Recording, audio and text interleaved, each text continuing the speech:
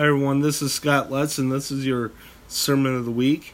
Today, we're in the Revelation series, Part 3, the Church of Smyrna. Today, this is Part 3 of the Revelation series. Today, I'm reading from Revelation 2, 8 through 11. To the angel of the Church of Smyrna write, These are the words of him who is the first and last, who died and came to life again. I tell you afflictions and your poverty, yet you are rich. I know the slander of those who say they are Jews and are not, but are of the synagogue of Satan. Do not be afraid of what you are about to suffer. I tell you, the devil will put some of you in prison to test you, and you will suffer persecution for 10 days. But be faithful even to the point of death, and I will give you the crown of life. He who has an ear, let him hear what the Spirit says to the church. He overcomes will not be hurt at all by the second death. The Church of Smyrna was a church that struggled from persecution. They weren't the richest church, and Jesus claims that as he commends them. He commends them for being spiritually rich because of their relationship with him, for holding on to their faith and standing firm despite the persecution. The synagogue of Satan are people who are persecuting the church, people who claim to be Jews but are not really Jews. As the letter to the churches of Ephesus, the letter to Smyrna resembles churches today. Jesus wants us to read this letter to encourage us. And today, I would say the church really needs encouragement.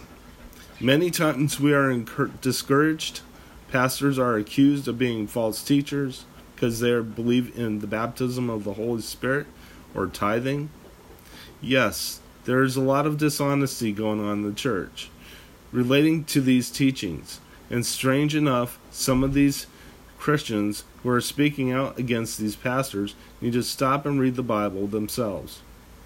I have heard some claim that no one is in hell and other bizarre beliefs from these teachers and preachers that accuse these pastors of being false preachers and teachers. And some pastors are persecuted for speaking the truth and staying biblical. For most of the world, persecution is nothing new. People in other countries are thrown in prison or killed for their faith. But here in the West, we have had it pretty easy compared. Until now. Never before has American churches been forced to close its doors by the government, like we are seeing now. We need some encouragement. Like the Church of Smyrna, today's church is being tested. God is telling us to trust him. He is growing the faith of the church right now. And he is also changing the church and preparing it for things to come.